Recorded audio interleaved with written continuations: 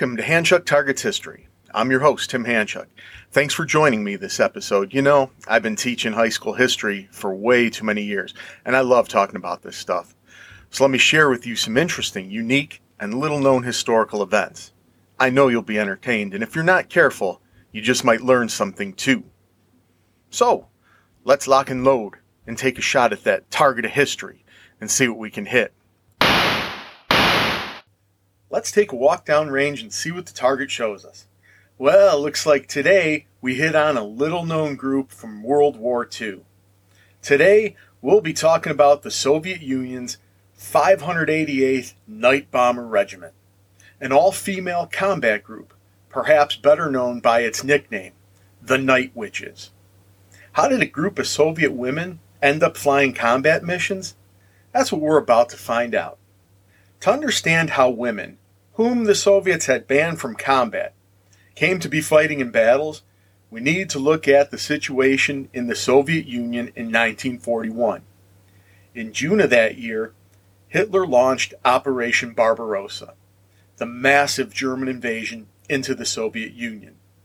The Soviets were not ready to face this onslaught. Remember, Stalin had purged his officer corps in the 1930s, leaving the country with many inexperienced officers in command of many newly created army units. Perhaps as many as 75% of all Soviet officers had held their position for less than a year when Barbarossa began. By that fall, the Germans were knocking on the door of Moscow, and Leningrad was under siege. The Red Army was struggling, and the overall situation was becoming more and more desperate each day. It was during this desperate time that Stalin received a letter from Major Marina Raskova. Raskova was kind of a celebrity in the Soviet Union, being known as the Russian Amelia Earhart. She had become the first female navigator in the Soviet Air Force and held numerous long-distance flying records. As the German invasion progressed, she received many letters from women across the country who wanted to do more for the war effort than serve in support roles. Many of the women had lost brothers or boyfriends or had seen their homes invaded and ravaged by the Germans. They wanted to be pilots and gunners and fly combat missions. So in her letter to Stalin, Raskova asked permission to form an all-female fighting squadron. Her rank and government connections ensured the letter reached Stalin quickly. On October 8, 1941, Stalin gave orders for Raskova to establish 3 all-female Air Force units. These units would fly missions, drop bombs, and return fire, making the Soviet Union the first country to officially allow women to fight in combat. Raskova immediately began to form the 588th Night Bomber Regiment, and it would be led by Major Yevdokia Bershanskaya. Over 2,000 women volunteered, and Raskova selected about 400 to fill the unit. Most of the women were in their late teens or early 20s, and many had been students right up until the beginning of the invasion. Those who were selected were sent to Engels, a small town north of Stalingrad. There, at the Engels Military Aviation School, they were to receive their training. What normally would have taken a student pilot several years to learn was compressed into a matter of months. Each recruit not only learned to be a pilot, but also learned navigation and aircraft maintenance. On top of the difficult classes, the women also had to face the skepticism of their male counterparts, who saw them as inferior and treated them with very little respect. Raskova had tried to prepare her women for these attitudes, but they still had to face sexual harassment, a lack of cooperation, and grueling conditions. To make matters even more challenging, the military was completely unprepared for women pilots. Hence, their uniforms were hand-me-downs from male soldiers. The women had to alter them as best they could to get them to fit. The boots they were issued proved to be an even bigger problem. You can't take in a boot like you can a shirt. The women had to resort to stuffing the toes with paper or rags just to get them to sorta kind of fit. As for their equipment, that left even more to be desired. The planes they'd be flying were the same ones they trained on. The Polikarpov U-2 biplane, commonly referred to as the PO-2. It was originally built in 1928 as a trainer and never intended to be used in combat. But with the war, it was pressed into service. It was a light, two-seater, open cockpit plane made from a wood frame covered with canvas. Think of like a World War I plane. That's what we're talking about here. The open cockpit design meant that the pilot and navigator had zero protection from the elements, which meant freezing temperatures, wind, and the possibility of frostbite in the harsh Russian winters. Even though many called it a coffin with wings, it was the most produced wood frame biplane in aviation history, with somewhere between 30 and 40,000 being produced over the years. Due to a small 125 horsepower engine, the planes were limited in what they could carry. Remember, they were designed to train learning pilots. On top of this, let's remember that these were desperate times with war materials in short supply.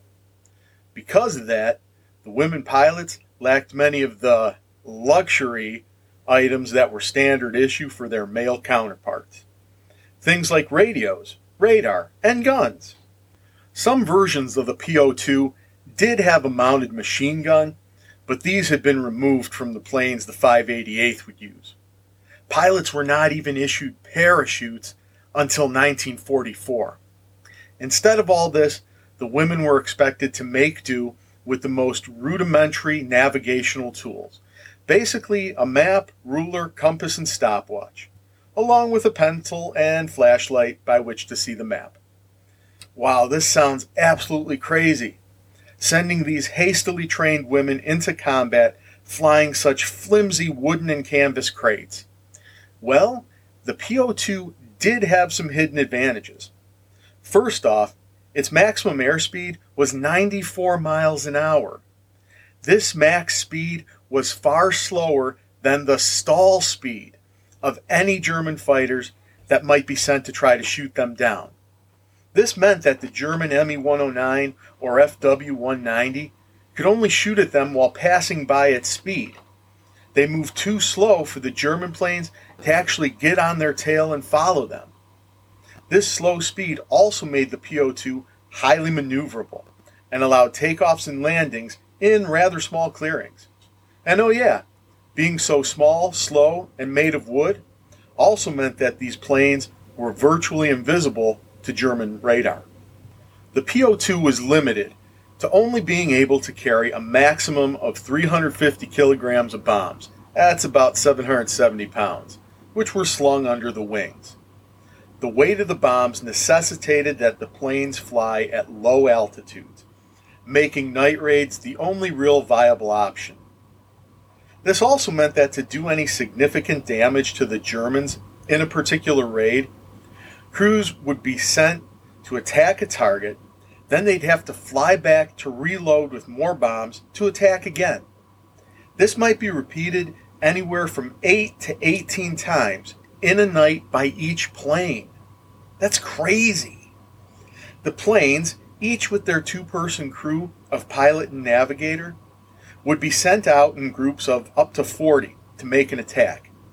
The first planes in would drop flares to illuminate the target. With this done, the rest of the planes would idle their engines and glide in to release their bombs. On May 23, 1942, the 588th was deployed to the Southern Front and became part of the 218th Division of the 4th Air Army. Later in the war, the 588th would be honored with the Guards designation, becoming known as the 46th Guards Night Bomber Regiment. And then later on, they'd be called the 46th Tommen Guards. But you know what? I'm just going to keep referring to them as the 588th just to keep things simple. They arrived at the front on May 27th and flew their first mission during the night of June 12th. They bombed bridges and river crossings on the Mias, Severny Donetsk, and Don rivers, as well as roads in the Stavropol suburbs. The mission was a resounding success, the first of many, and as their success grew, so did their reputation with the enemy. For German soldiers under attack from the 588th, all they could hear was the wind over the wings as the planes glided in. To the Germans, they likened this gliding sound to that of a sweeping broomstick. It became an ominous sound and signaled a stealth attack by planes that could hardly be seen, let alone shot down. This started to freak out the Germans. Some Germans actually believed that these women had been given secret medical injections to let them see in the dark. Others thought these women pilots seemed almost supernatural, and thus was born the nickname for the 588th, the Night Witches. They became so feared that any German pilot to shoot one down was awarded the Iron Cross. The Night Witches flew both harassment and precision bombing missions throughout the rest of the war, taking part in these engagements: the Battle of the Caucasus, Kuban and Tuman, the Crimean Offensive, the Belarus Offensive, the Poland Offensive, and the victorious drive into Germany itself. All told, the members of the 588th collectively accumulated over 28,000 flight hours and dropped 3,000 tons of bombs and 26,000 incendiary shells. They destroyed 17 bridges, 9 railways, 2 railway stations, 26 German warehouses, 12 fuel depots, 176 armored cars, and 86 artillery emplacements. On top of this, they also performed 155 supply drops of food and ammunition to Soviet troops. Throughout the war, 261 women served in the 588th. Of them, 32 died from various causes, including plane crashes, combat deaths, and a few from tuberculosis. Raskova, the unit's founder, herself perished in a plane crash on January 4th, 1943, on her way to the front. By the way, she was given a state funeral in Moscow. The 588th ended up being the most highly decorated unit in the Soviet Air Force during the war, with 23 of its members being awarded the title of Hero of the Soviet Union. This was the highest title the Soviets gave to either soldiers or civilians for acts of heroism. 2 members also received the Order of the Red Banner, and 1 got the Order of Suvorov. Despite all these accolades, the 588th wasn't included in the Moscow Victory Parade celebrating the end of the war. Why? It was decided that their planes were too slow for a formation flyover of Red Square. 6 months after the war ended, the 588th was disbanded. Now, if you'll think back to the start of this episode, you'll recall that Stalin ordered Raskova to set up 3 all-female flying regiments. What happened to the other 2? Well, 2 other regiments made up of all-women pilots were established and fought in World War II. But talking about them, well, that would be another story. And there you have it, kind listeners. Thank you for tuning in. If you like this episode, please tell your friends and check out some of the other episodes. I look forward to talking with you again next week.